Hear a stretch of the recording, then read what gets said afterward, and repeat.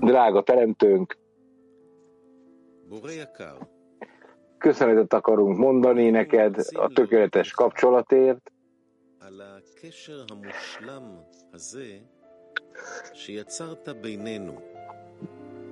melyet te hoztál létre köztünk, és mindazokért a kapukért, amelyeket megnyitottál nekünk a te palotádban, a most lezajlott nagyszerű és káprázatos kongresszus során.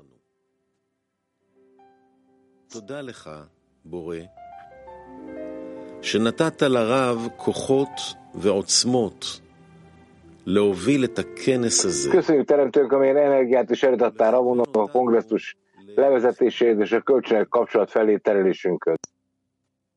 Segíts nekünk állandóan fenntartani az egység, a szeretet, a jóság, a tökéletesség és a harmónia, a boldogság és az öröm azon állapotában, melyet éppen most elértünk, hogy te mindig a közös házban tartózkodhass.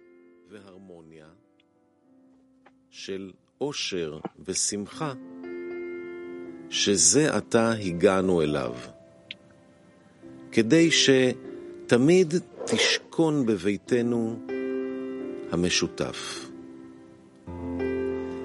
עזור לנו לאזן. Segíts nekünk kiegyensúlyozni mindazon spirituális állapotokat, melyekkel együttesen átmegyünk, hogy hozzád hasonlóvá váljunk, és megelégedettséget hozhassunk neked.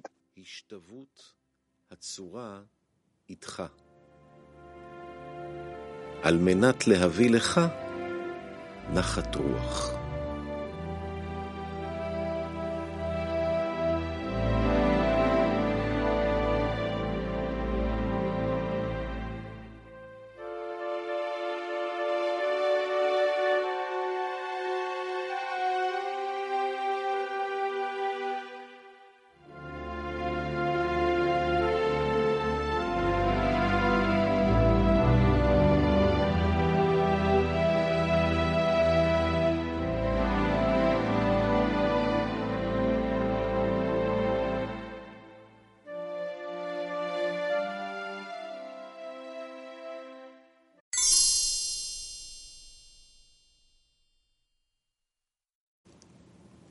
שלום, אנחנו בשיעור בנושא. Még egyszer, salom mindenkinek. Egy leckét veszünk részt, melynek a témája a Pesach. Kiválasztott idézőket olvasunk a forrásainkból. A tananyag megtalálható a Siva Tován és az Arvut rendszerem. Kérdéseket lehet föltenni az Arvut rendszerben. Csak megfelelő mikrofont használjátok a kérdésnél, és fogalmazzátok a kérdést is megfelelően. למצב של פסח. Mi keresztül mentünk a felkészüléseken, amelyeket a Pesachnak névünk már, úgyhogy tudjuk, hogy lehetetlen a Pesachra készülni emelkedések és zuhanások nélkül, mivel a zuhanásokban a Teremtő megadja nekünk a kapni akarást, a gonosz hajlamot, ahogy azt nevezzük, a tőle való távolságot is, és érezhetjük, hogy mennyire vagyunk messze tőle, és a jó hajlamban pedig érezhetjük, hogy közelebb vagyunk a Teremtőhöz.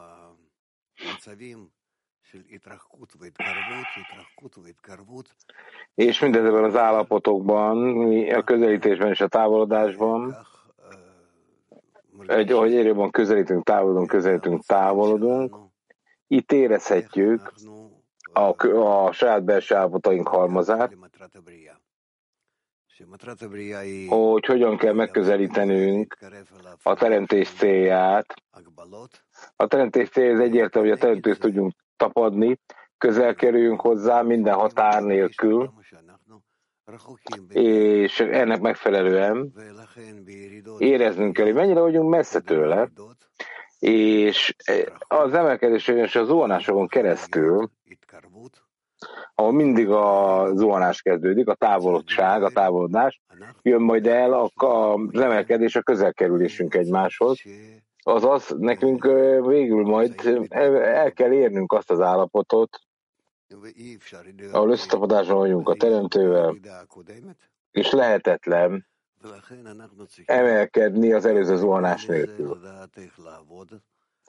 Tehát nekünk ezeket a tényeket tudnunk kell, figyelme kell vennünk, és ezért tudnunk, hogy kell bizonyos állapotokon keresztül menni, hogy kell elfogadnunk és értékelnünk az zuhanást és az emelkedést, mert akkor ezen keresztül tudjuk felismerni és fenntartani az emelkedés állapotát, ami majd utána jön. Tehát nincs olyan emelkedés, amely ne lenne legalább olyan mértékű, mint az előző zuhanás, az őt megelőző zuhanás, és nekünk itt kezdődik annak a megértése és érzése, detektálása, hogy mikor a zuhanás kezdődik, tudjuk, hogy rögtön utána jön majd az emelkedés.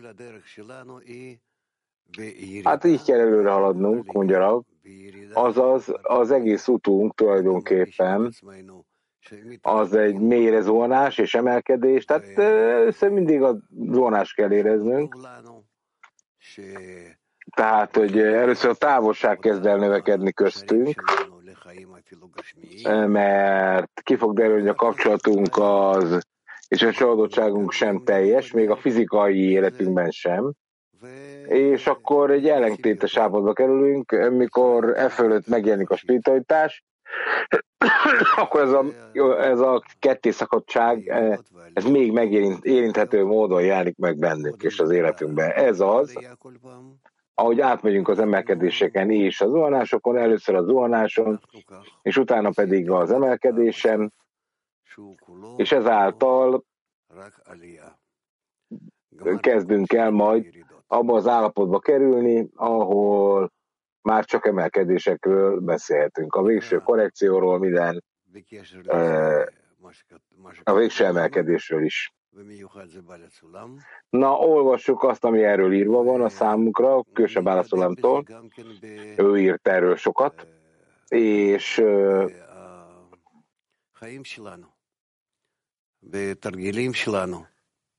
hogy ebbe az irányba tudjunk haladni, a feladatokat kell végrehajtanunk. És akkor keresztül megyünk majd néhány más lépésen is, ahol úgy fogjuk érzékelni és látni önmagunkat, hogy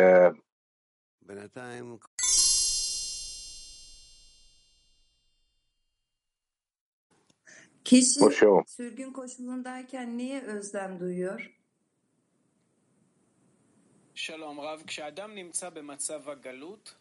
Hello, Rav.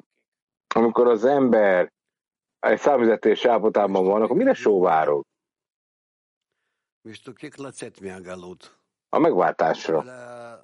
Arra, hogy ki tudj lépni a számüzetésből, és ez a kérdéshez még sok mindent meg kell beszélnünk, mert tudod, hogy egyáltalán mi számít számüzetésnek az ember számára. Milyen fajta állapot az? Ez egy anyagi számüzetés, hogy küldő valahonnan, ez a vartak, spirituális számüzetés, ez az, hogy még távolabb kerülsz a barátaitól, vagy nem tudod kielégíteni a fizikai életednek az alapvető igényeit. Tehát nekünk ezeket meg kell vizsgálnunk, hogy milyen fajta számüzetésről beszélünk. És mindezekből a formákból, amiket most itt említettük, kell megértenünk, hogy mi is az igazán fontos.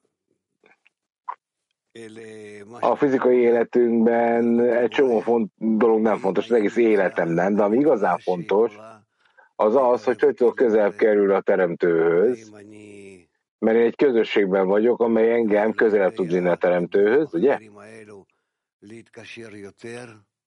És azáltal, hogy a barátokhoz kapcsolódom,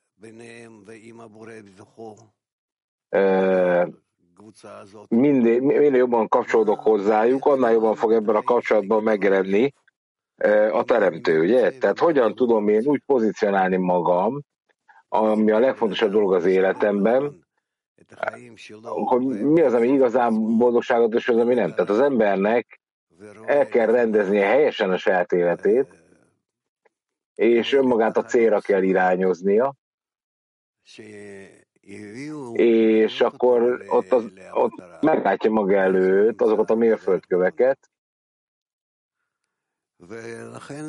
melyek elvezetik őket a célhoz, és helyes terekre rakják őket, és ehhez ez, amit Ábrahám megkérdezett egyébként a Teremtőtől, aminek az a lényege, tehát Ábrahám kérdése a lényeg, tehát honnan tudjam, hogy ők megöröklik, amit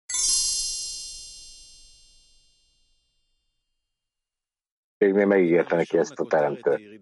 Tovább. Na most el az első idézetet? Első idézet. Tehát az alcím, Ábrahám kérdése, honnan fogom tudni, hogy megöröklik. Válaszol a földöröksége. A lelkek nem kaphatják meg azt a jósággal való megjutalmazást, amiért ő a világot és a lelkeket megteremtette, ha nincs egy edényük, mely készen áll ennek a befogadására. És az egyetlen módja annak, hogy valaki megkapja ezt a klít edényt, az a munka és a fáradtság, hogy betartsa a parancsolatokat a harcok nyomása révén, melyeket a gonosz hajlammal vív, és számos akadályoztatás és nehézség által. A Tórában és a parancsolatokban való szenvedés és munka biztosítja az edényt a lélek számára, hogy az alkalmassá váljon minden öröm és élvezet befogadására, amiről minden teremtményt már megteremtett.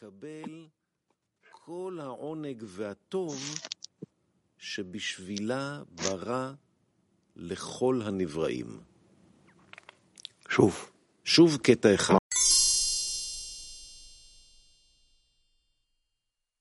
שוב קטע 2.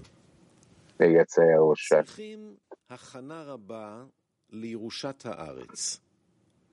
A földöröksége.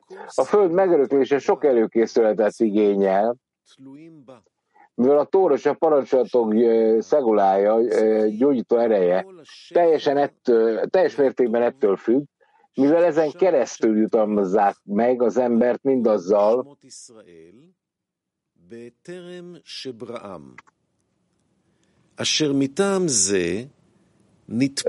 és azt mondom, amit a Teremtő Izrael összes lelkére nézve kigondolt, mielőtt megteremtette őket. Ezért is volt Ábrahám ősatyák tanácstalan, és nem értette. Honnan veszik ki majd a befogadás ilyen műves edényeit, hogy a föld szentségével megjutalmazhassák őket. Végül a Teremtő azt mondta neki, hogy a Tórában és a parancsolatokban való fáradozás az egyiptomi számüzetésben biztosítja számukra ezeket a hatalmas edényeket, és így alkalmasok lesznek a szent föld befogadására. זאת אומרת, זה לא בעיה לברוח ממצרים, לברוח מהאגו. Ez nem egy probléma megszökni az ego elől Egyiptomban. A dolognak a lényege, hogy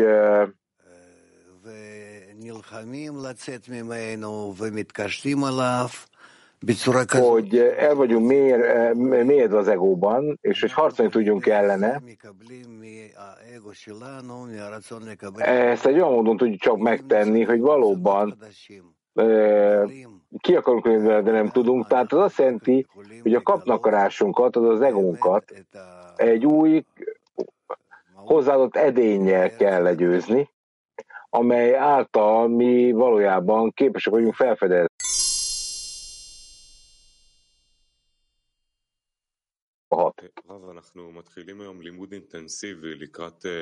Rav, mi ma a Peszachot kezdtük el. Milyenek a tanulásnak a következő hónapokra a kifejeződése? Mit akarunk itt? Nem a Peszach felé irányulunk most, tehát nem az ünnepről magáról tanulunk azon a módon, ahogy az megjelenik a naptárunkban, hanem sokkal inkább mi most az előadásunk útjáról tanulunk a végső korrekció felé. Ez nem egy rövid után, és magába foglal nagyon sok állapotot és szintet, és most közeli állapotokat vizsgálunk meg, amelyekre szükségünk van azért, hogy magunkról tanuljuk és érezzük, hogy kik vagyunk igazából. Azaz a természetünk az kapni akaró, és nekünk el kell kezdenünk helyes módon viszonyulni mindehez, és ha helyesen viszonyulunk, akkor ugyanúgy, mint bármi ez az életünkben, akkor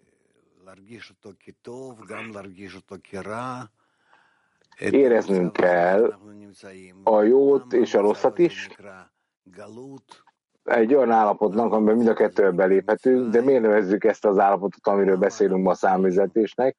Miért nevezzük azt, ahonnan ki kell vonulnunk Egyiptomnak?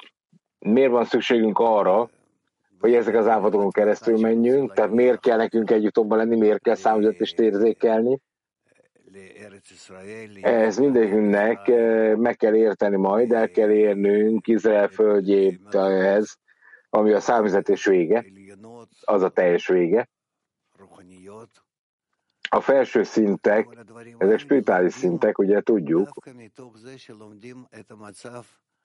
és mindezek a dolgok, amiről beszélünk,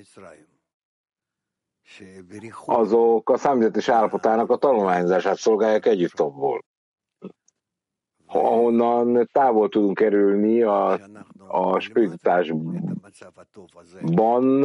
a szentségtől, ugye ez a számüzetés. Amikor mi valóban ezeket az állapotokat tanulmányozzuk, hogy mennyire jók ezek a számunkra, vagy mennyire nem, hogy mennyire tanítanak ezek bennünket, mennyire formálnak meg bennünket helyes módon, hogy megérthessük, hogy mennyire szükségszerűek ezek, és akkor ki fog derülni, hogy ki tudunk lépni a számüzetésből a megváltásba. Tehát nincs megváltás számüzetés nélkül. Tehát mi is az igazi számüzetés, miről is szól ez, mit kell ebből megtanulni. Nyilván ez nem materiális számüzetés, tehát, hogy nincs mit enni, vagy inni, vagy fölvenni ruhát. Tehát ez nem egy kemény fizikai munkát igénylő állapot. Éppen ellenkezőleg a számüzetés, amiről itt beszélünk, amin keresztül mentünk, amit detektáltunk Egyiptomban,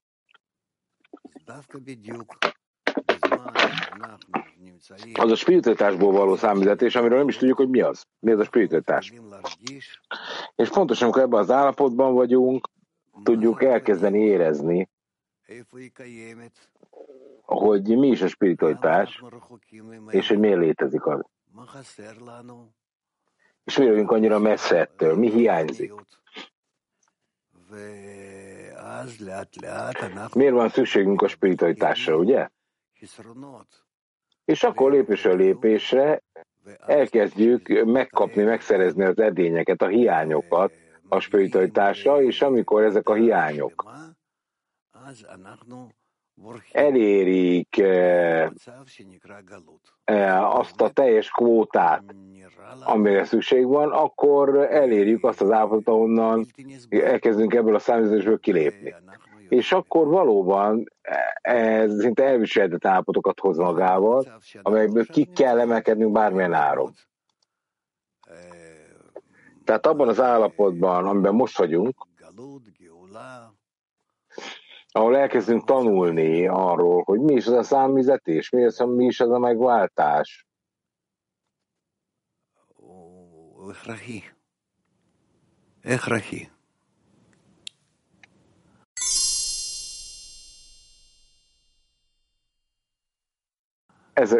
Ezek szükségszerű állapotok, szükségszerű.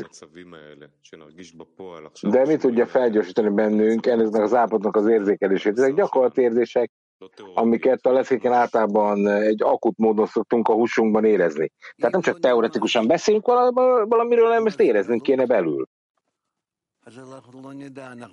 Hogyha mi nem tudjuk megtanulni, hogy mi is az a számüzetés, akkor nem fogjuk tudni, hogy benne vagyunk, vagy nem. Tehát nekünk meg kell tanulnunk a saját állapotainkat, és meg kell tudni határozni, hogy mi az, amiről tanulunk, hogy mi már számüzetésben vagyunk, vagy túl vagyunk a számüzetésen már. Tehát mi nem egy földi történelmet vagy földrajzot tanulunk, mint az iskolában, hanem mi önmagunkról tanulunk, ami nagyon fontos, hogy érezhetem-e önmagamat, hogy hol vagyok és ki vagyok.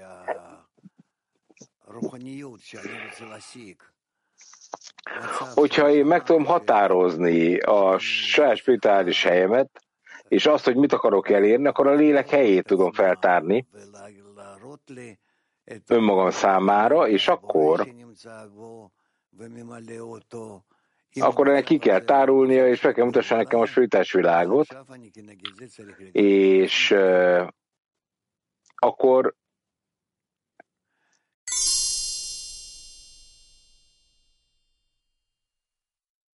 az ösvény feltárására. Jó reggelt, jó reggelt, barátok! Itt azt mondja, hogy Ábrahám Pátria kezdődött kicsit zavarodott, mert nem értette, hogy honnan fogják ezeket a megszerzés edényeket megszerezni, mi kell az ország szentségének megkaparításához. Tehát hogy lehet ezeket az edényeket megszerezni? Hát ezeket még nem érezzük, nem tudjuk, hogy kicsik ezek, nagyok ezek, nem tudjuk még egyszer. Hamarosan eljutunk majd ebbe az érzékelésébe. Ábrahám kezdi el majd elérni azt a spirituális szintet, ahol hatalmas vágyakat szerez meg. Ugye az edények azok vágyak, ne szépítsük, és mindeközben nekünk nincsenek nagy vágyaink a spirituálásra, itt az elején vagyunk még mindennek, ugye? Tehát meg kell értenünk a felső erőt, az élet célját, a kapcsolatot az összes dolgokkal. Tehát itt nem arról van szó, hogy ezt tök szükségszerű dolognak érzem.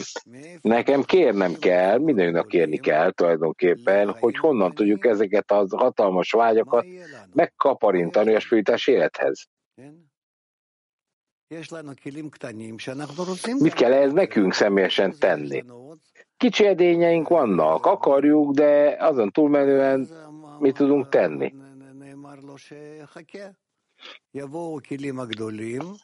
Tehát itt arról van szó, hogy hatalmas edények vannak, amik jönnek azért, hogy az ember tudjon velük dolgozni, és igazán felfedezhesse azokat a hatalmas vágyakat, amelyek a spirituális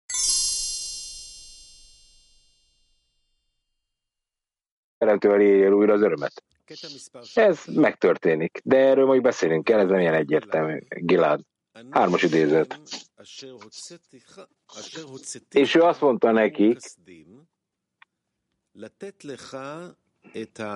és ő mondta nekik, én vagyok az úr, aki kiosztalak téged a káldósok uralma alól, Babilonból, ugye, hogy neked adjam ezt a földet, és megörökítsd. Ő pedig így szólt, Uram Istenem, miből fogom tudni, hogy ők megöröklik azt? Tehát, hogy az utódaim. Ő pedig azt mondta Ábrahámnak, tudd meg biztosan, hogy a leszármazottaid idegenek lesznek egy olyan földön, mely nem az övék, és 400 évig rabszolgák és elnyomottak lesznek, és utána meg annyi vagyonnal fognak kijönni onnan.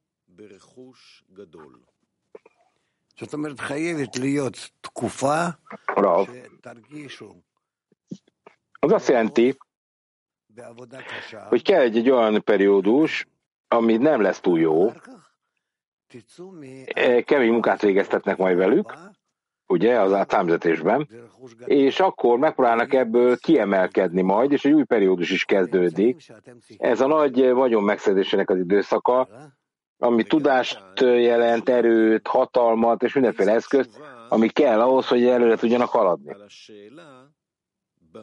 És itt meg kell értenünk azt a választ, amit Ábrahám kapott arra a kérdésre, hogy honnan fogom tudni, hogy megöröklik. Hiszen a teremtő válasz erre a kérdésre az volt, ahogy írva van, és azt mondta Ábrahámnak, tudd meg bizonyos, hogy a leszármazottai, hogy jövevények lesznek egy olyan földön, mely nem az övék.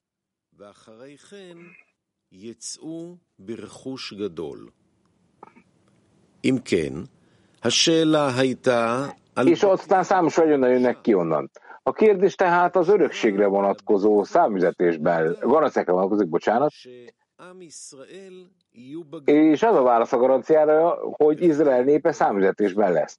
De vajon a számüzetés garancia a föld megöröklésére? Na? Ez egy komoly kérdés, mondja Rab. Bála Szulám megmagyarázta ennek a kérdésnek az értelmét. Köztudott, hogy nincs fény edény nélkül. Vagyis lehetetlen kitöltést kapni, ha nincs hiány, a hiányt Klinek edénynek nevezzük, és amikor Ábrahám látta, hogy a teremtő mit akar adni a fiainak, azt mondta, nem látom, hogy a fiaimnak szükségük lenne erre, a szellemi örökségre, földre. הלא אני לא רואה שבניי יהיה להם צורך לאותה ירושת הארץ הרוחנית. כן, זאת אומרת, לא היה ידוע, לא מובן. Így van. Tehát ismeretlen és letisztázatlan volt, hogy a számüzetés az mennyire szükségszerű. A számüzetés állapotában teljesen szükségszerű ezt érezni, és szükségszerű, hogy meg akar lógni Egyiptomból az ember. Ezért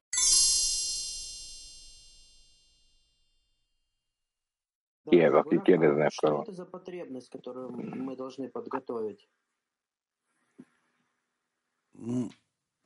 Mi ez az igény, amire fel kell készülnünk?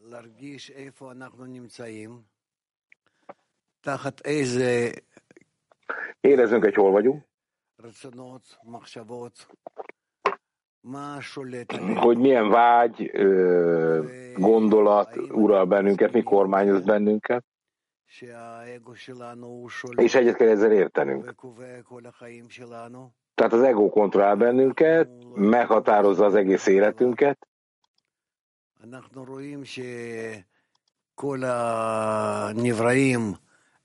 és nem nagyon tudunk ezzel mit kezdeni.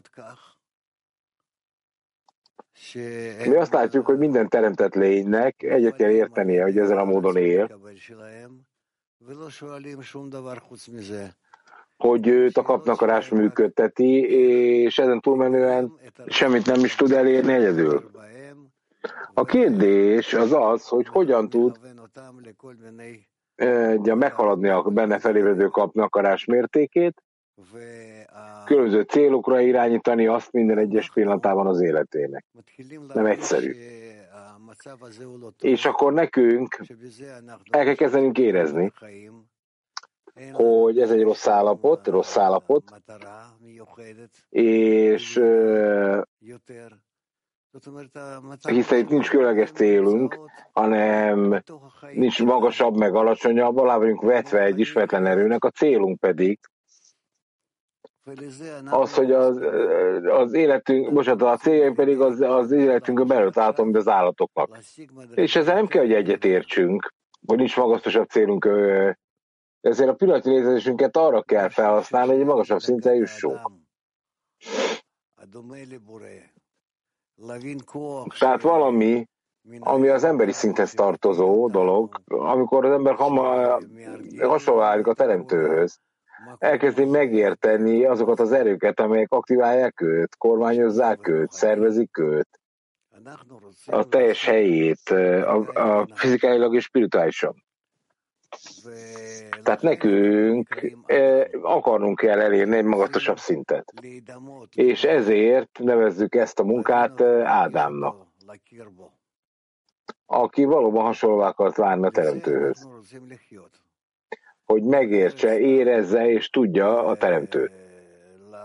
Ez az, amiért élnünk kell és léteznünk.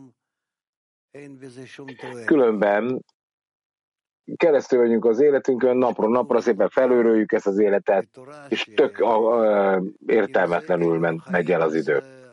Ugye ezt már nem egyszer megbeszéltük a Tórában, hogyha ez az élet, akkor köszönjük szépen, nincs rá szükségünk. Minek? Mi érte van ennek?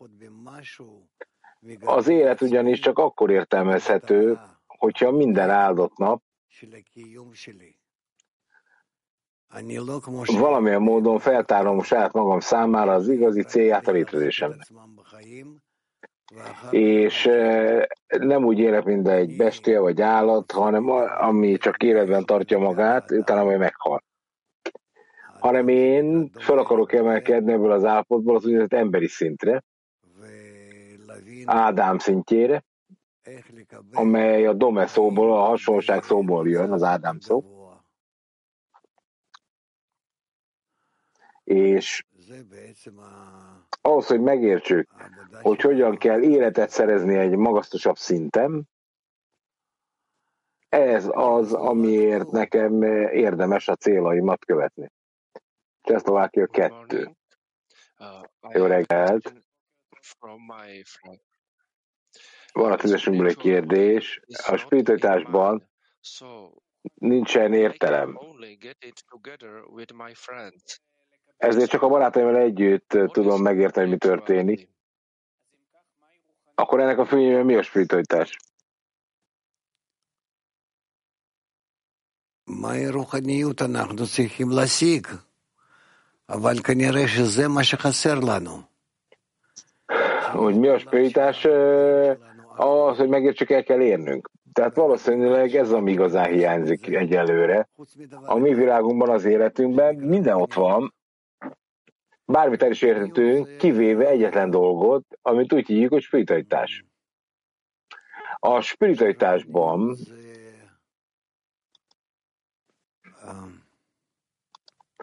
tehát a spiritualitásban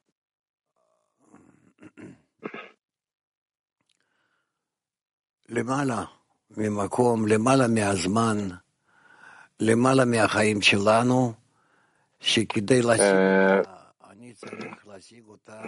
Tehát a spiritualitás felette van a térnek és az időnek, sőt az egész létezésnek és életünknek. Ahhoz, hogy ezt elérjük, ahhoz nekem új edényt kell építenem, amiben majd ezt megragadjuk, új vágyakat, amivel ma nem rendelkezem. Tehát, hogy először megszerezzek adakozási vágyakat, és akkor ebben érezni fogom, hogy mi is az a spiritualitás. Oké? Almata 1. Jó reggelt, mondják a kazakok.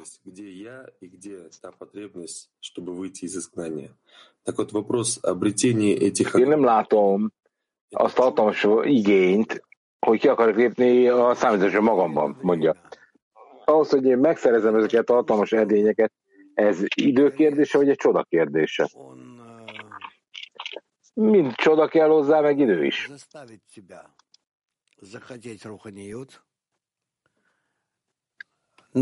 A dolognak a lényeg ugyanis az, hogy a teremtő kötelez téged, hogy akard a spiritualitást.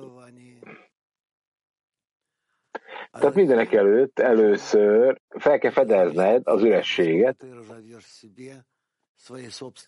az életedben, a létezésedben, és akkor kiderül, hogy mi az, ami rajtad múlik, hogy mennyire vagy képes fejlődni.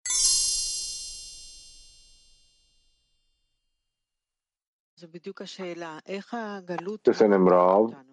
Hát pontosan ez az én kérdésem. Hogy formálódik meg bennünk a számüzetés? Mi az a folyamat, ami keresztül kell mennünk ehhez? A számüzetés valójában egy tökéletesen szükséges állapot ahhoz, hogy megváltást akarjak. Tehát a számüzetés, amikor felébred bennünk, akkor teljesen szükségszerű egzisztenciás kérdéseket vet fel. Miért élek?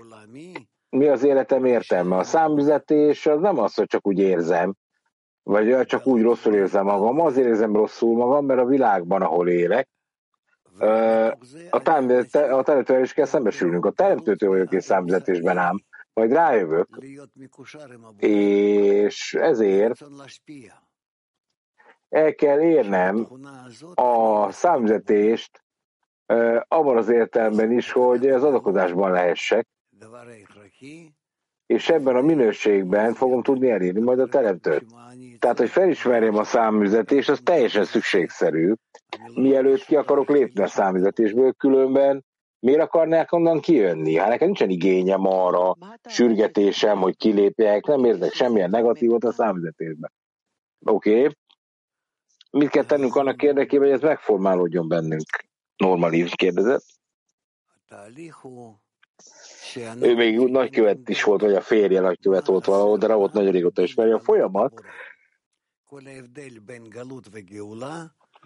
amikor nekünk valami módon meg kell tudni mérni, hogy miben van hiányunk, és ez mekkora hiány, hogy mi kell az, hogy féltek a teremtőt.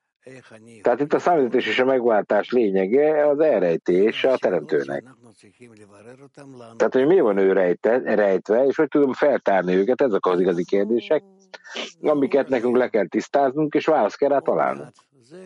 Tehát ezeken mindenképpen keresztül kell mennünk, keresztül is fogunk. Ez az a folyamat, amit a Peszach előtt tanulnunk kell. Hát ez a számvezetés lényege Egyiptomból.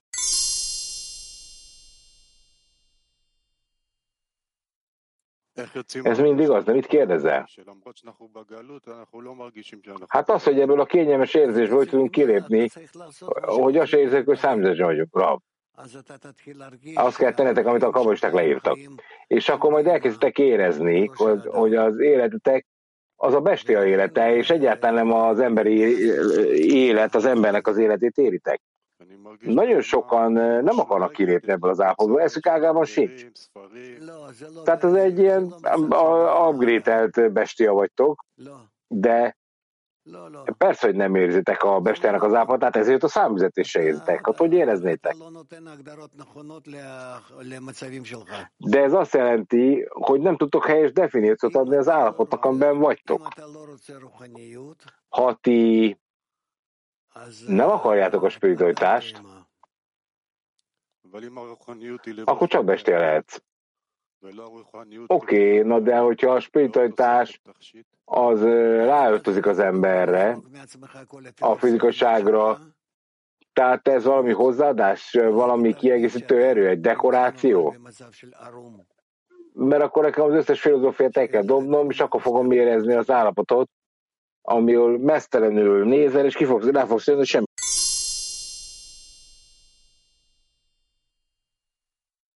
Как человек, занимающийся кабалой, ощущает приближение к духовному состоянию? Az ember, aki a kabala bölcsességgel foglalatoskodik, hogyan fogja felépíteni azt, hogy közelebb kerüljön a spirituális állapotokhoz? Rav. Hát azáltal, hogy elégedetlen vagy az állapotban vagy. És állandóan azt kutatod, azt kutakodod, hogy hogyan lehet egyre közelebb kerülni a spiritáshoz, még több adakozás.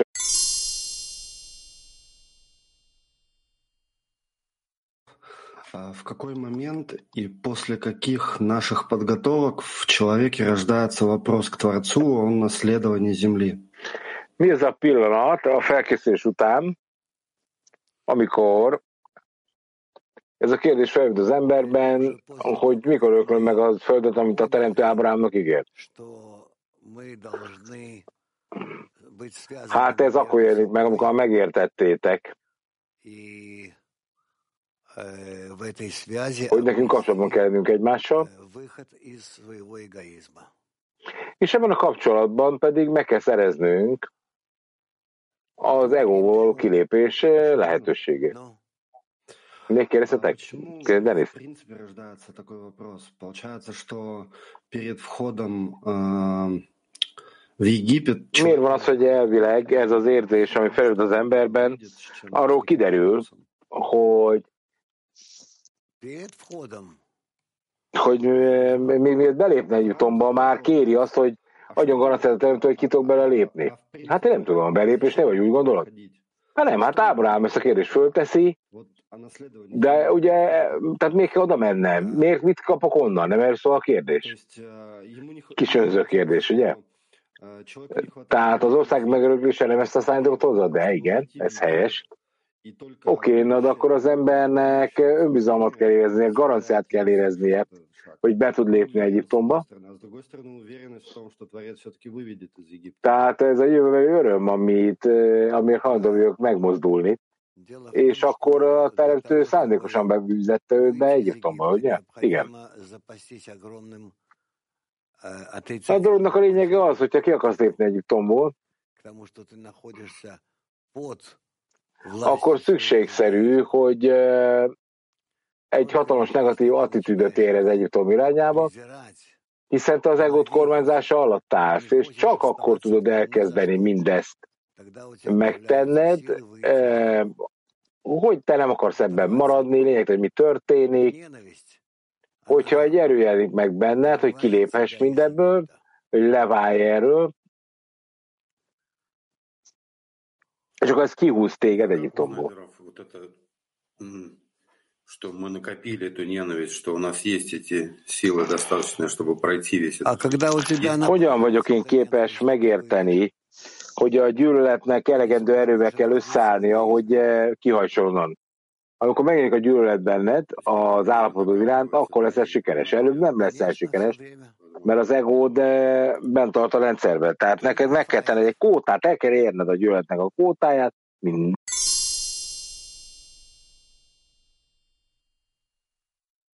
És drága barátok, török kérdés. Ha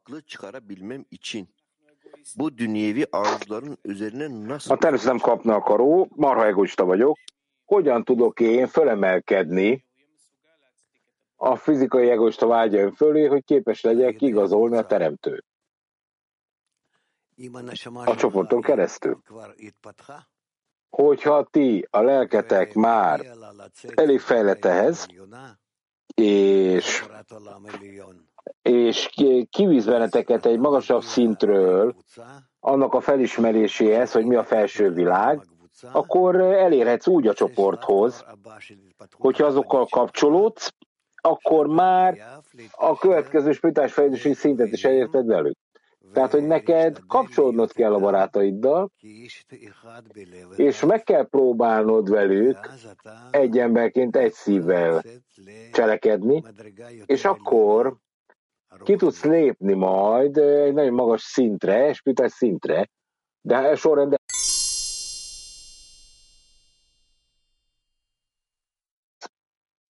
Bu derecede bir eksikliğe ulaşmak için onluda nasıl bir çalışma yapmalıyız? Köszönjük, Raf, hogy kérdezhetünk. Milyen fajta munkát kell végeznünk a 10-esben annak érdekében, hogy elérjük a hiányt, amiről itt beszélünk? Hát egyről meg kell próbálni összekapcsolódni egymás között, és ennek nagyon konkrétnak kell lennie, egy nagyon világos módon meg kell érteni. Ez mindig egyre nehézebb lesz, de egyre fókuszáltabb módon lehet a kapcsolatot egymás között ezen a módon megragadni. Tehát ez az, amit nekünk tennünk kell.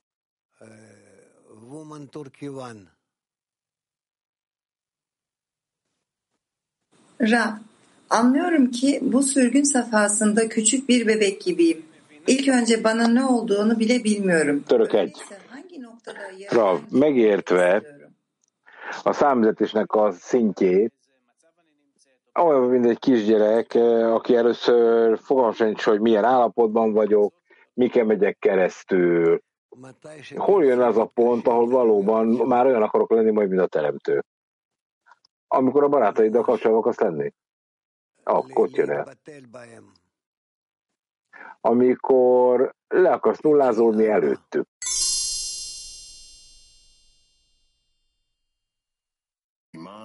אברהם דאג בדיוק? למה הוא לא הבין מה התהליך? הוא היה בקשר עם הבורא כבר. Mi volt Ábrahámnak az aggodalma? Tehát ő benne volt a kapcsolatban, a teremtővel kapcsolatba került. Mi volt az ő aggodalmának az oka? Hát, hogy honnan fogják a fiai megörökölni? A jövőre kérdezett rá, hogy honnan lehet tudni, hogy én hogy tudok kilépni abból, amiben vagyok, és hogy lehet, melyik erők azok, amelyek garantálják, hogy mindaz, amiben a hiányom van, azok beteljesednek. Tehát, hogy valóban olyan állapotba tudja kerülni, ahol ezeket a kérdéseket helyesen meg lehet szervezni. Honnan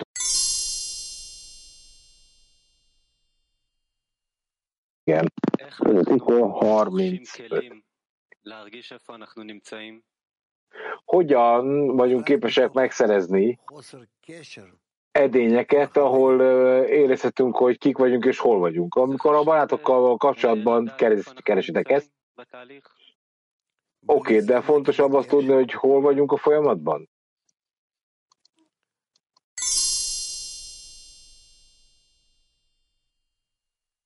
kíváncsiságra például, hogy mi a következő lépés. Én nem értem a kérdésedet. Amikor azt mondjuk, hogy ez egy nehéz folyamaton vagyunk, igen, ez valószínűleg az, de nekünk nincsen fókuszunk a nehézségekre, nekünk egy kreatív folyamatot kell létrehoznunk, ahol a kreativitásra fókuszálunk, hogy milyen kreativitásra lehet kilépni a számítógépből. Hát ez oké. Tehát minden a ti kezetekben, ezt meg tudjátok csinálni, akkor próbáljátok meg. A te kreativitásotok, vagy a ti lendületek az, ami itt szükséges, olyan mértékig, hogy meg kell értenetek, hogy egymás közt minek kell törődnie, vagy ahhoz, hogy a teremtő a közös ereje megjelenjen, és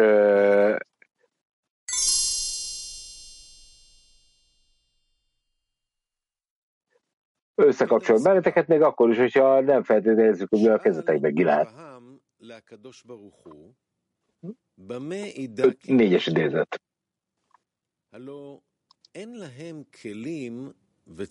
Ábrám megkérdezte a teremtőtől, honnan fogom tudni, hogy örökölni fogom, hiszen nincs meg nekik az edényük, vagy a hiányuk a nagy örökség, ez amit te megmutatsz nekem, hogy a fejemnek adsz, nincs meg a hiányuk rá.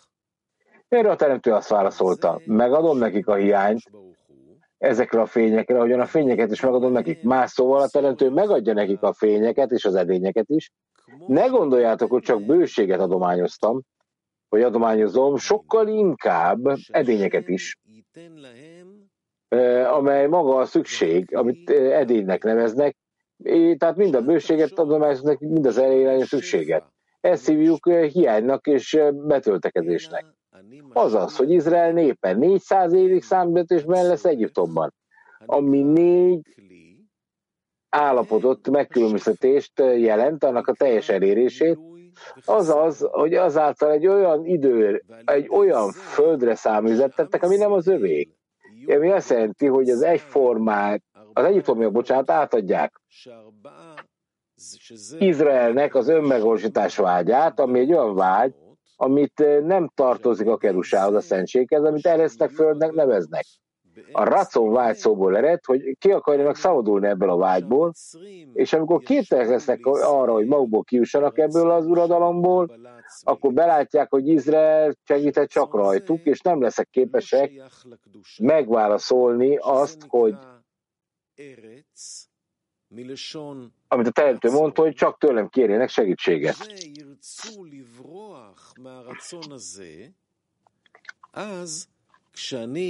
אעשה שלא יוכלו לצאת משליטה זו מכוחות עצמם, אלא שהם יראו שרק הקדוש ברוך הוא יכול לעזור להם, tehát csak a teremtő tud neki segíteni, és nincs más választásuk, mondja, olvasd tovább Gilad, hanem hogy kérjenek segítséget. Ez azt jelenti, hogy nekünk el kell jutnunk egy állapothoz, ahol nagyon nagy sóvárgást érzünk, hogy kilépünk a kapnakarásból, ami felénk irányul, és ne akarunk igazából megszerezni magunknak semmit, és akkor a teremtőhöz tudjunk fordulni, ne is legyen nagyon más választásunk, és hogy meg tudjuk valósítani, érteni, fel tudjuk ismerni, hogy a kérésünk az kizárólag a teremtő által teljesülhet, ő tudja nekünk megadni a helyes választ a kérésünkre, és akkor tudunk, amennyire csak lehetséges, megkapni a lehetőséget, hogy kiemelkedjünk a számüzetésből. Az a kapnakarás kormányzás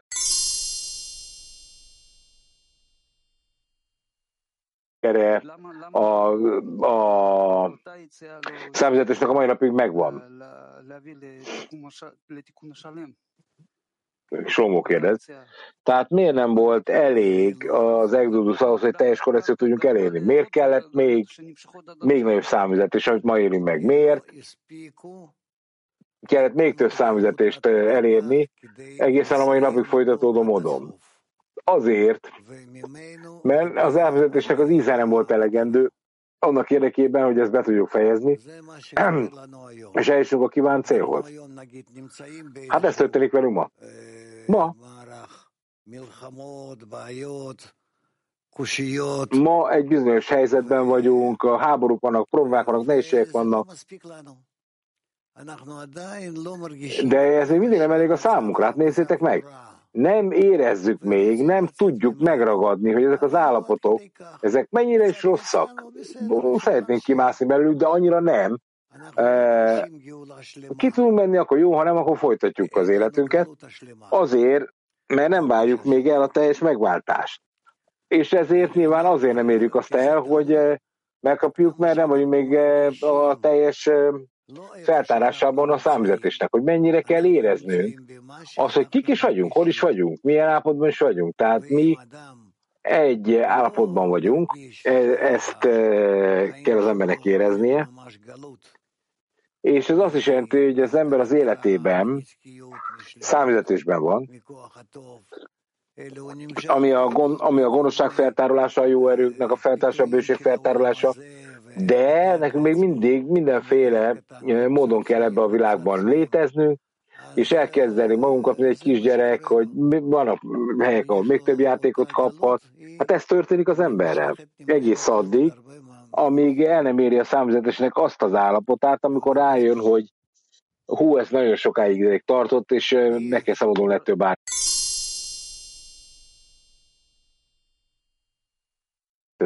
Kéred. A legfontosabb dolog, hogy kérj. Gilad. 5-ös idézet. Ábrám kérdése az volt, hiszen ő látta, hogy milyen örökségük lesz, mikor örök meg az országot, amit ígért a teremtő, amely a Malkut, amely képes a felső bőséget megragadni, ez az ország, amiről beszélünk, amely magába foglal 5 állapotot, a Nanonhai Dekerusát, és az is ismert, hogy nincs fény edény nélkül, azaz nincs kitöltés hiány nélkül. Mégis Ábrám azt látta, hogy Izraelnek nincs szüksége arra, hogy megszerezze az adott szinteknek a teljességét, sokkal inkább úgy látszott, hogyha ők elérnek a legkisebb ragyogás is fölülről, akkor azzal megelégszenek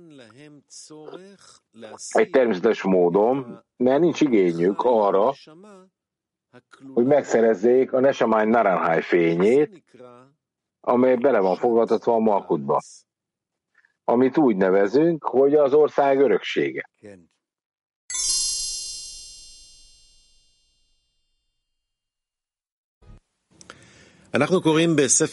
Jó reggelt mindenkinek, mi olvasunk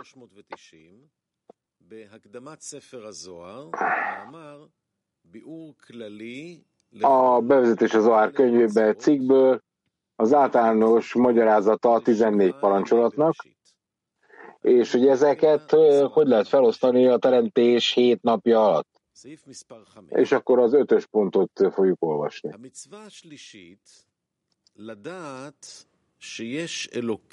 A harmadik parancsolat arról szól, hogy meg kell ismerni azt, hogy létezik egy hatalmas uralkodó Isten a világban, hogy őt megfelelően kell egyesíteni a felső vakban, ugye ez a 6 belső szfirája az Arampinnak, és alsó vakban, melyek felső egyesítésnek és alsó egyesítésnek vannak nevezve. Ugye a vak az 6 él. A 6 szó abban a versben, hogy haldó Izrael, a felső vak egyesítése, és a 6 szó abban a versben, hogy áldva legyen az ő királysága, dicsőségének neve, mindörökkön örökké, az az alsó egyesítése.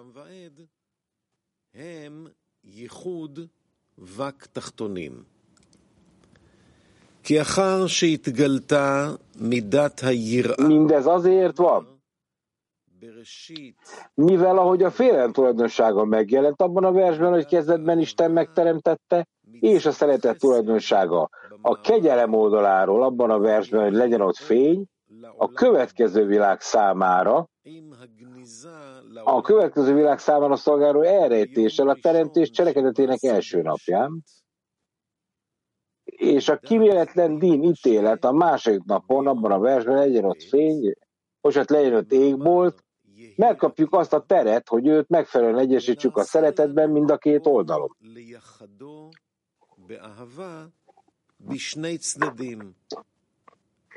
És minden, amire szükségünk van, mivel a szeretet tulajdonsága nem teljes enélkül. Ezáltal rendelkezünk azzal az erővel, most jön. Tehát ezáltal rendelkezünk az erővel, hogy azt az egyesítést teljesé tegyük, és akkor ez a harmadik parancsolat, micva.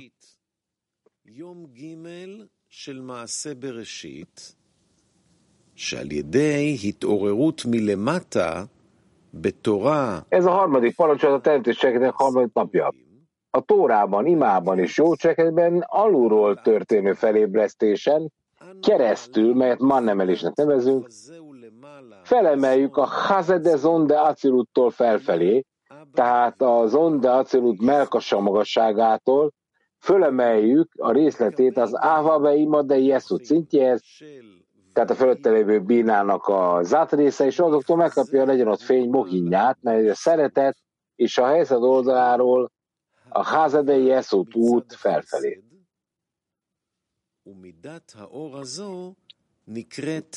Ez azt jelenti,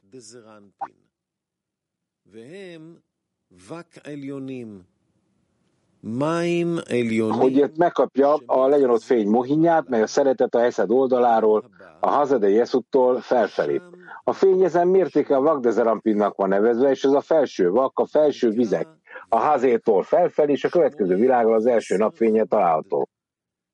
Ezt vaknak nevezik, mivel ez a Habad hiányát jelképezi, tehát a Hogmabinadát, mivel a teljes fény megszerzéséhez a parcufnak mind a 10 edényére szüksége van, melyet Habad Hagat Nehimnek vannak nevezve, tehát Hogmabinadát, Heszed Gúra, Tiferet, Netzach, Hod, Jeszod és Malkut. Tehát ilyen módon mi nem emeltük fel azon teljes parcufját az Avaveimade Jeszudhoz, csak a Haze feletti részt, amely abból, hogy Habad Hagat Nehi része, mivel nem voltunk képesek a Hazede Zon alatti részét felemelni, az ott található kíméletlen dinimek miatt, amelyek az alsó vizek.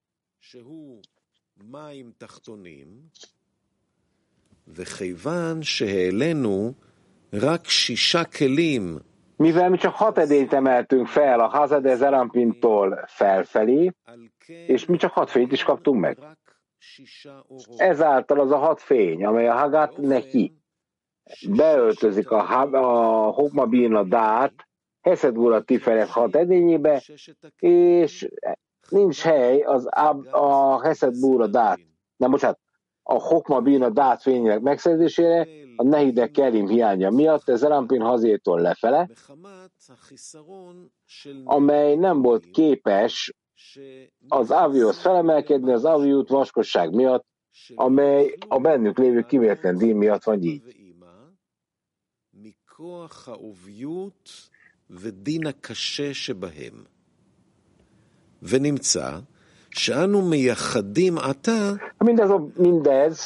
Mindebből az következik, hogy mi csak a Vakde Zerampint egyesítjük, tehát a Zerampinját, a szintnek, és ebből hiázni fognak a fények gár részei, az alsó 3 edény hiánya miatt. És azzal a 6 fénnyel, a Hagat Neivel szemben 6 szó található a Haldó Izrael versben, csak a felső egyesítés megkapna a felső víztől, a Hazaitól felfelé, amely felül a szeretet mohinjában, de csak a helyzet oldaláról érvényesül.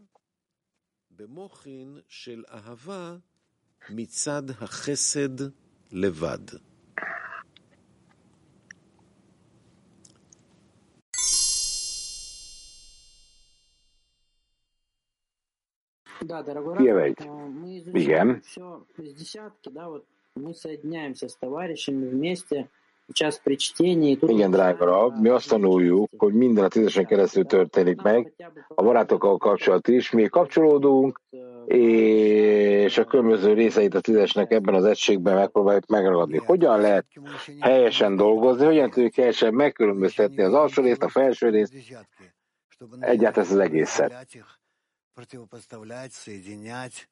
Nem. A 10-esben mi nem vagyunk képesek még összekapcsolódni és megkülönböztetni a kettő dolgot, amiről beszélünk. Az tilos is. Nem is szabad. Tehát csak oké, na de akkor láthatom én a teljes struktúrát a 10-esben? A korrigált struktúrát? Ha a te 10-esed, az teljes egészében kapcsolt, akkor lokalizálhatjátok a teljes struktúrát, mert különben hogy láthatnád? Hát hiányoznak szerveid belőle. Akkor nincsenek edények erre, amelyben ezeket láthatnád. De mit jelent az, hogy látom a teljes struktúrát a 10-esben? Az, hogy látod, hogy ez hogy voltak ők kölcsönös összekapcsolva egymással, és hogy tudták ebben a kölcsönösségben megtalálni egymást. Должно быть ощущение внутренних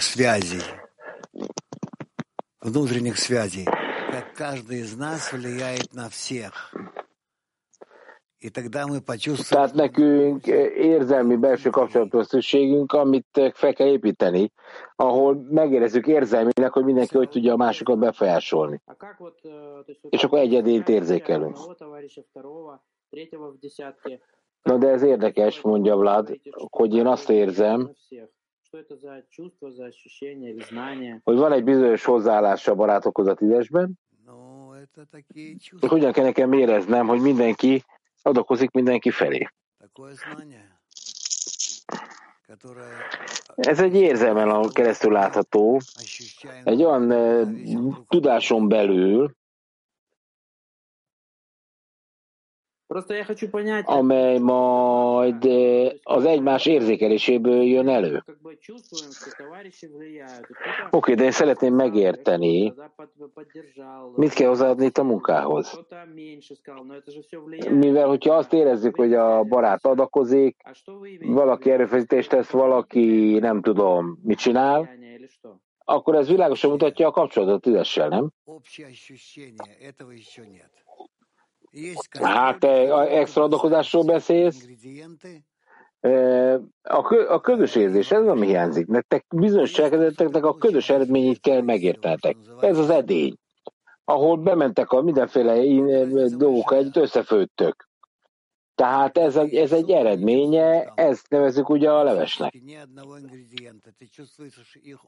De van egy nagy különbség, hogyha ti megkóstoljátok a levest, akkor alapvetően nem fogjátok érezni egy bizonyos elemnek a hiányát. Amit érezni fogtok, az az általános integráció. Hogy hogyan fogják ezek kiegészíteni egymást. Oké, na de hogy kell akkor ezt a munkát végezni ezen a módon, hiszen nekünk valóban a komponenseken kell dolgozni, hogy kell ezt a levest összeütni. Mi most közeledünk el lépésről lépésre, belépünk majd ebbe.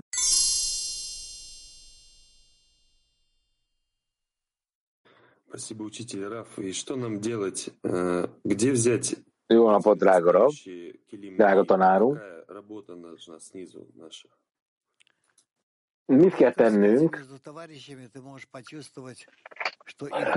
Honnan kell a hiányzó nehi edényeket? Ugye ez az, ami hiányzik a felső szintből, a necahod és a jeszod. Csak is a barátokkal kapcsolatból érezheted, hogy onnan bármi hiányzik. Hát honnan vennéd?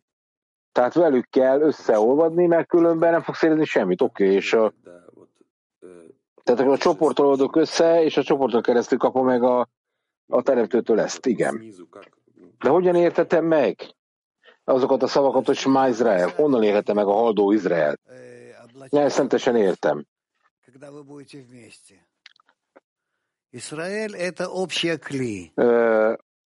Alulról rátok öltözik majd ez.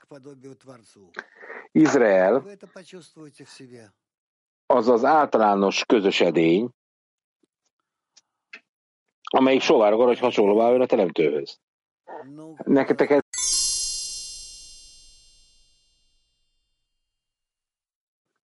Hát a közös kapcsolatotok befolyásolja.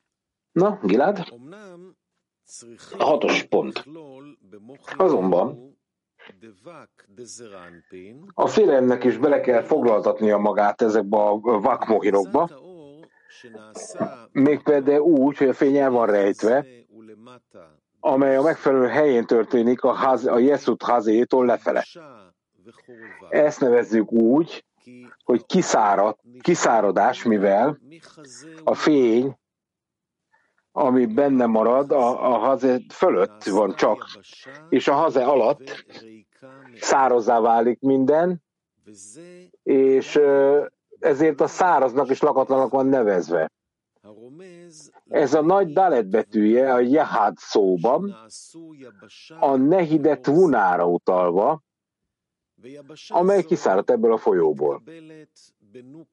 Ez a száraz föld van elfogadva a Nukva de Zerampinban a hazétól felfelé, ez Lea, amely képes felemelkedni majd az Áva imához, mivel ő a Zerampin hazéjétől felfele található.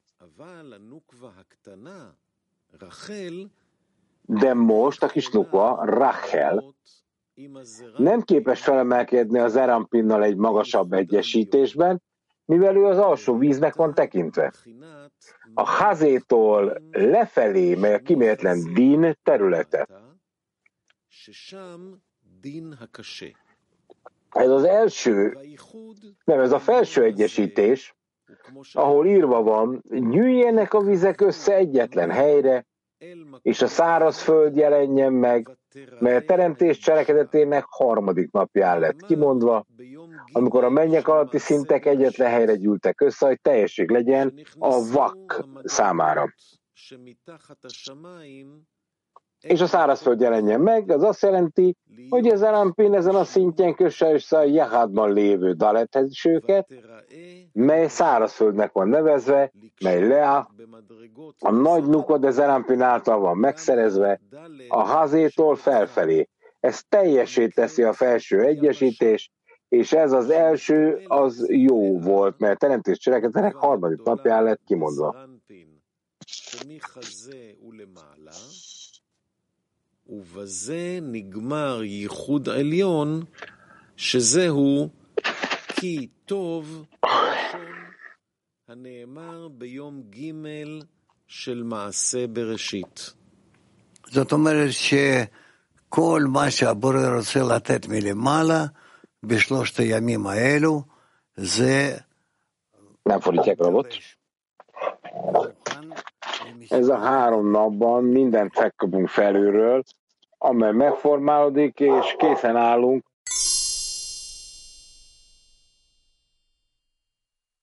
mert ez nehéz, és ezt majd még egyszer megbeszéljük. 7-es idézet. A 7-es pont, bocsánat.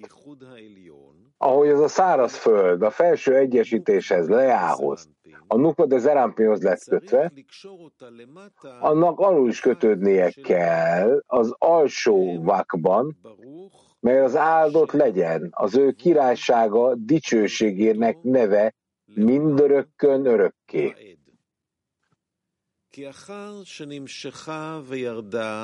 Mindez azért van, mivel ahogy a Zon hazéjétől, Melkasától fele-fele lévő rész ki lesz terjesztve, és leereszkedik a haldó Izrael 6 szavának fényével saját helyére alul, az összeolvad a Zerampin nehi edényeivel alul egyetlen parzófá, úgy, ahogy ez korábban volt.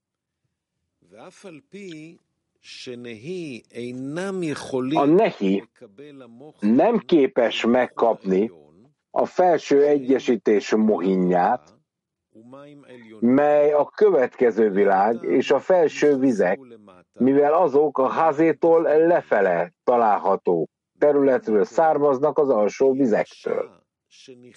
Mégis az a szárazföld, amely bele volt foglaltatva ezekbe a fényekbe, képes leereszkedni és elfogadásra találni a Hazed de Zerampin alatt, mivel lényegében a Jeszut alsó vizeiből származik, mely a fény kilépésének a helyén van.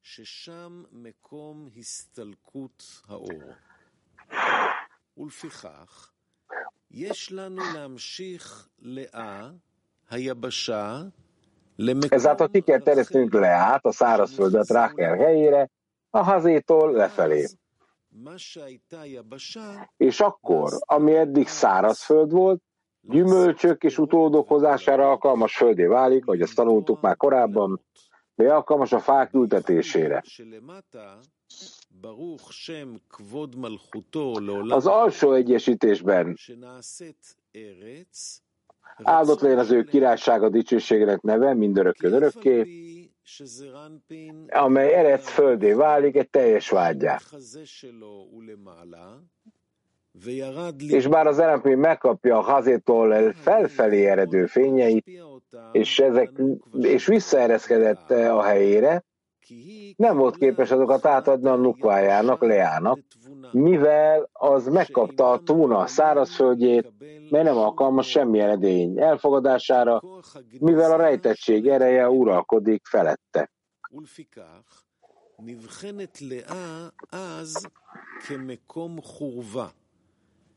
Ezáltal abban az időben Lea a lakatlanság helyének van tekintve, mely nem hoz gyümölcsöt. Ennek okán nem létezett teljesség a Zerampinban, mivel a férfi teljessége a Nukvának való adományozásban rejlik. És mivel a Zerampinnak nem volt senki, akinek adhatna, hiányzott belőle a teljesség.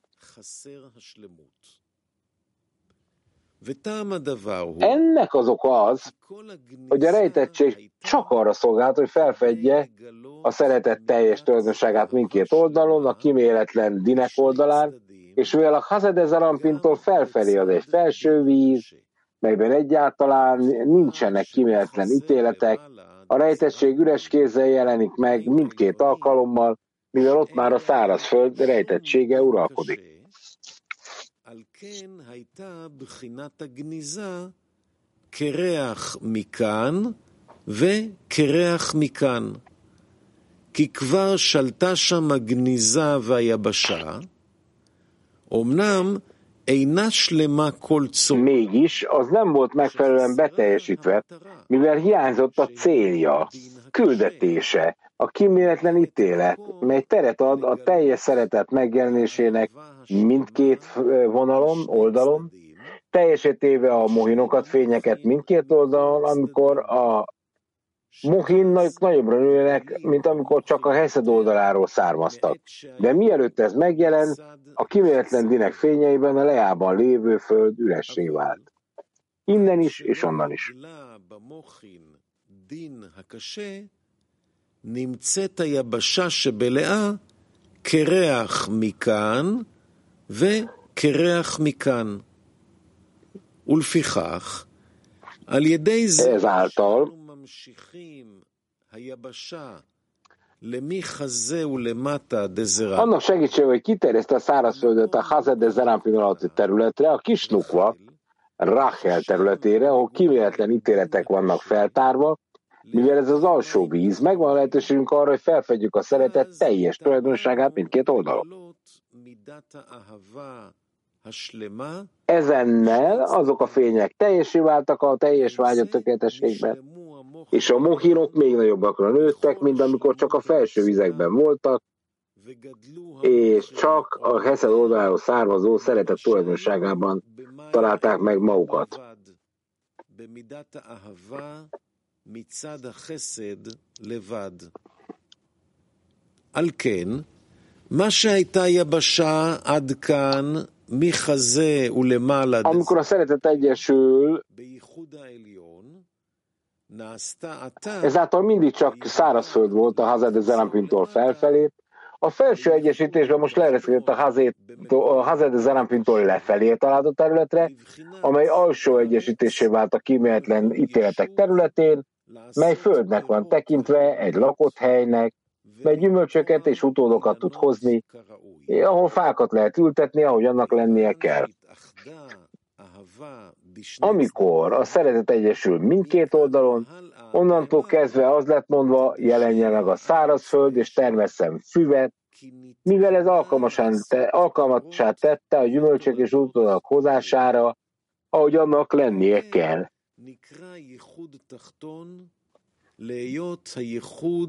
Amikor a szeretet egyesül mindkét oldalon, onnantól kezdve az lett mondva, jelenjen meg a szárazföld, és termesszen füvet, mivel az alkalmassá vált a gyümölcsök és az utódok hozatalára, ahogy annak lennie kell.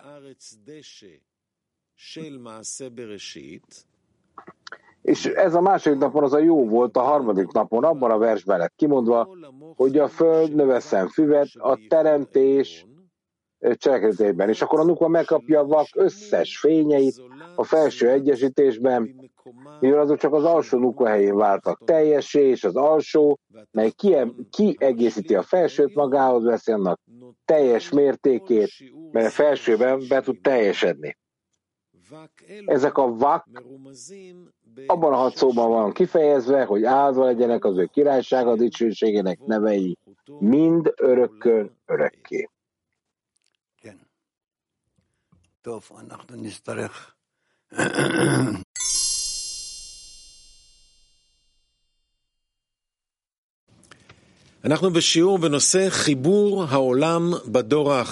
Akkor mi most a világhoz kapcsolódni az utolsó generáción keresztül ez a téma.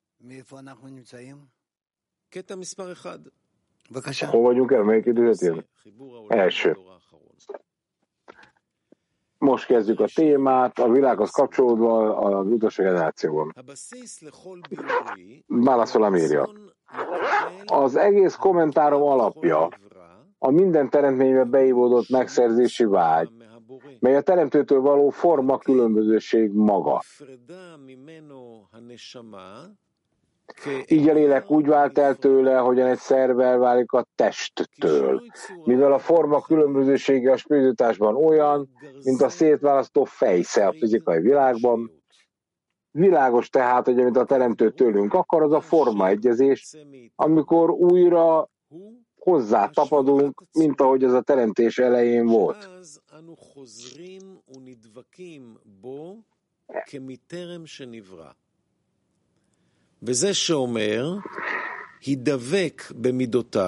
Ez az értelme a szavaknak, ragaszkodjatok az ő tulajdonságaihoz, mivel ő irgalmas, stb. Ez azt jelenti, hogy megváltoztatjuk a tulajdonságunkat, ami nem más, mint a megszerzésre irányuló vágy, és átveszünk a teremtő tulajdonságait is, ami kizárólag adakozás. Így minden cselekedetünk csak arra irányul majd, hogy az embertársaink adakozzanak, és a lehető legtöbb cselekedetünk alapján részesítsük ezeket előnyben.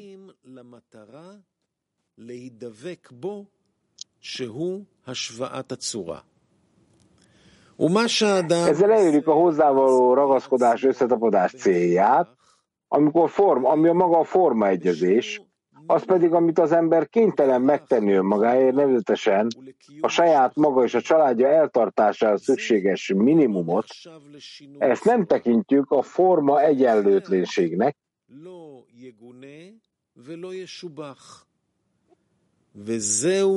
mivel a szükségszerűséget sem elítélni, sem dicsérni nem lehet, és ez egy nagy kinyilatkoztatás, mely csak a messiás napjaiban fog teljesülni a egészében, és ott fog feltárulni. Amikor a tanítást elfogadjuk, teljes megváltással jutalmaznak bennünket.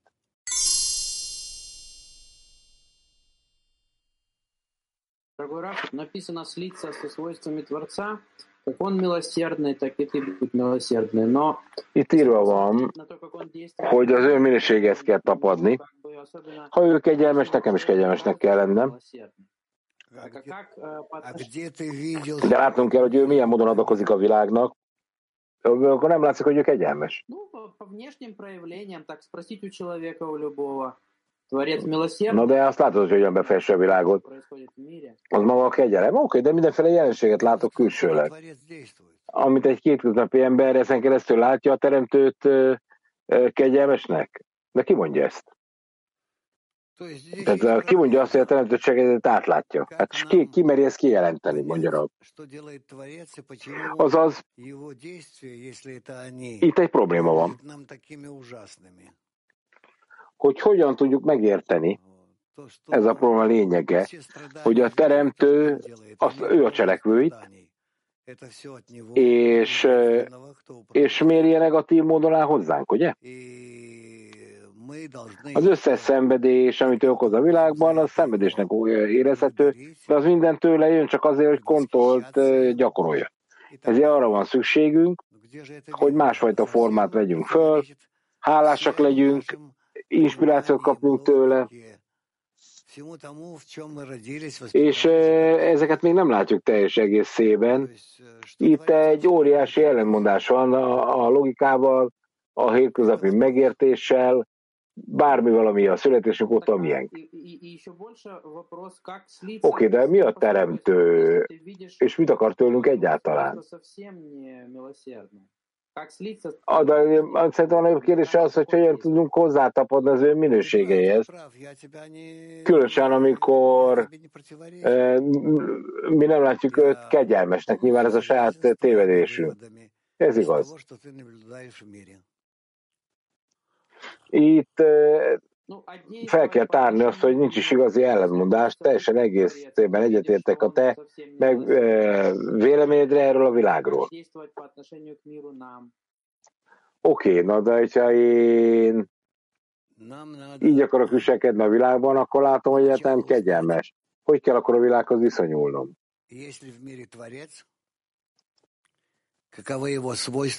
Amire kell tudnunk kell, hogyha van a teremtő a világban, akkor mik az ő minőségei, az ő cselekedetei, mit követel tőlünk, és csak ezután mondhatom ki azt, hogy mit kell nekem tenni. Ezért mindannyian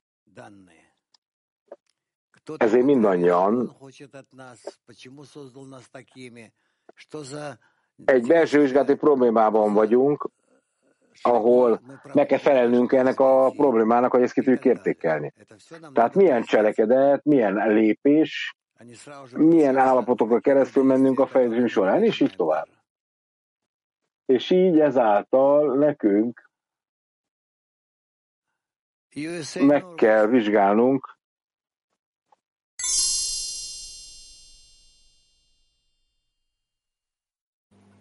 в отрывке очень осуждается наслаждение, но ведь изначально Творец создал творение с намерением насладить его. Скажите, пожалуйста, вот у меня в десятке мы очень любим наслаждаться. Az idézet beszél a teremtett lényről. Можно ли так делать? Наслаждаться, но с намерением ради Творца. Mi a tízesünkben? Valóban szeretünk örömet érezni, de csak a teremtőért ezt lehetséges így. Természetesen ti választhatok bármilyen örömet, ami az életben van, de te mondjátok, hogy a teremtőért teszitek.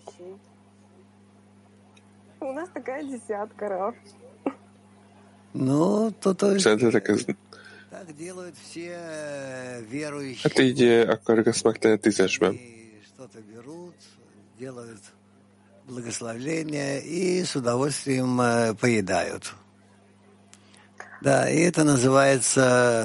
Itt adj egy kis áldást, és akkor örömmel fogok enni.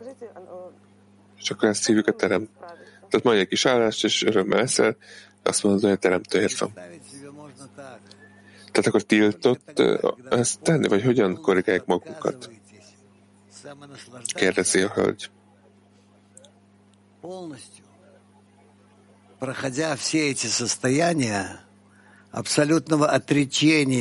Hát abban a pillanatban, hogy teljesen leválasztod magad az örömről, vagy olyan állapotban mész keresztül, hogy eltávolodsz ettől, itt állul fel a képességed egy új lehetőségre, hogy valóban a teremtőért. Tehát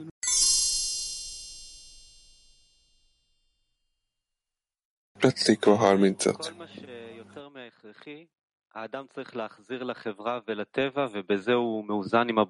Ha ezen túl valami eszélyes a számomra, nekem vissza kell térnem a természethez.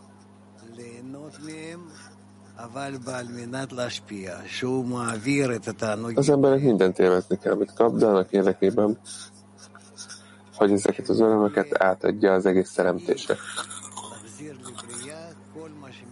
hogy olyan legyen, mint egy eszköz.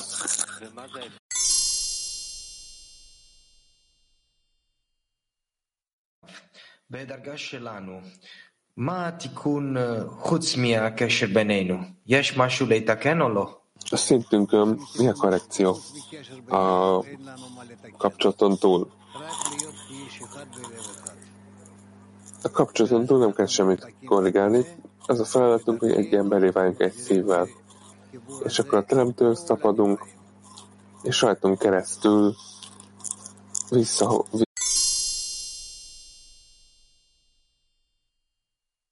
F2. Какая связь между соединением с товарищами и моим сокращением на самонаслаждение? Mi a kapcsolat? A barátokkal való kapcsolat és az én megszorításom között a feladat, hogy saját magam számára érezzek örömet.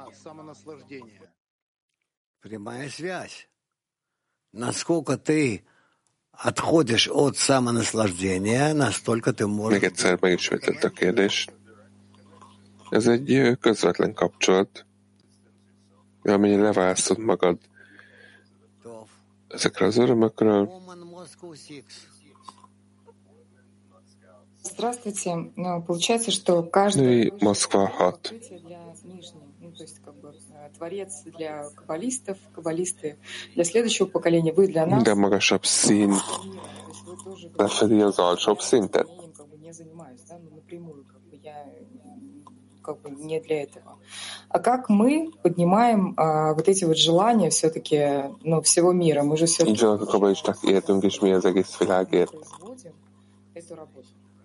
Mondjuk, hogy én nem merülök egy közvetlenül a terjesztésben, hogyan tudom átadni a vágyat a világnak, hogyan kezdjük ezt a munkát? Hát egyfelől mi vágyunkkal, hogy pozitívan dolgozzunk, vagy pozitívan adakozzunk a világ felé. Török 4.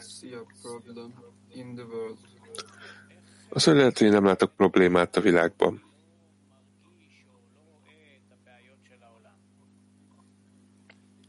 זה לא טוב. אתה צריך להתקרב לעולם ולהרגיש מה... Ez nem jó. Neked közelebb kell kerülnöd a világhoz. És érezni, hogy mi hiányzik a világnak, hogy közelebb kerülnek.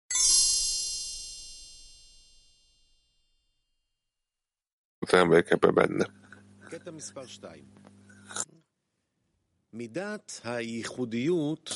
Kettes idézet. Szingularitás tulajdonsága, ami mindegyikünkben létezik, többé vagy kevésbé. Habár letisztáztuk, hogy ez egy magasztos célból jön,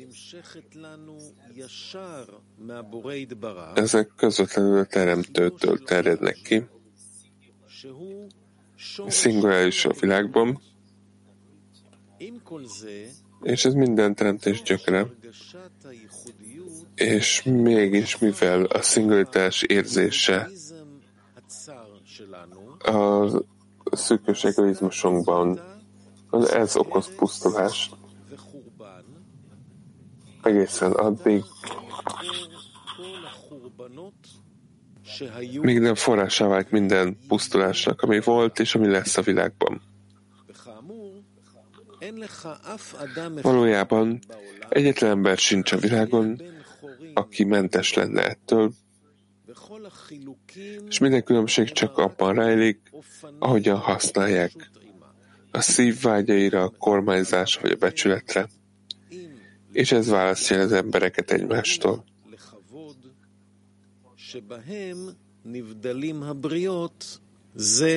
De a világ minden emberében az egyenlő oldal, hogy mindannyian készek vagyunk kizsákmányolni az összes embert saját magunk javára, a rendelkezésre álló minden eszközzel, anélkül, hogy figyelembe vennénk, hogy a barátaink romjaira fogunk építkezni. ומבלי לקחת בחשבון כלל שהולך להיבנות על חורבנו של חברו.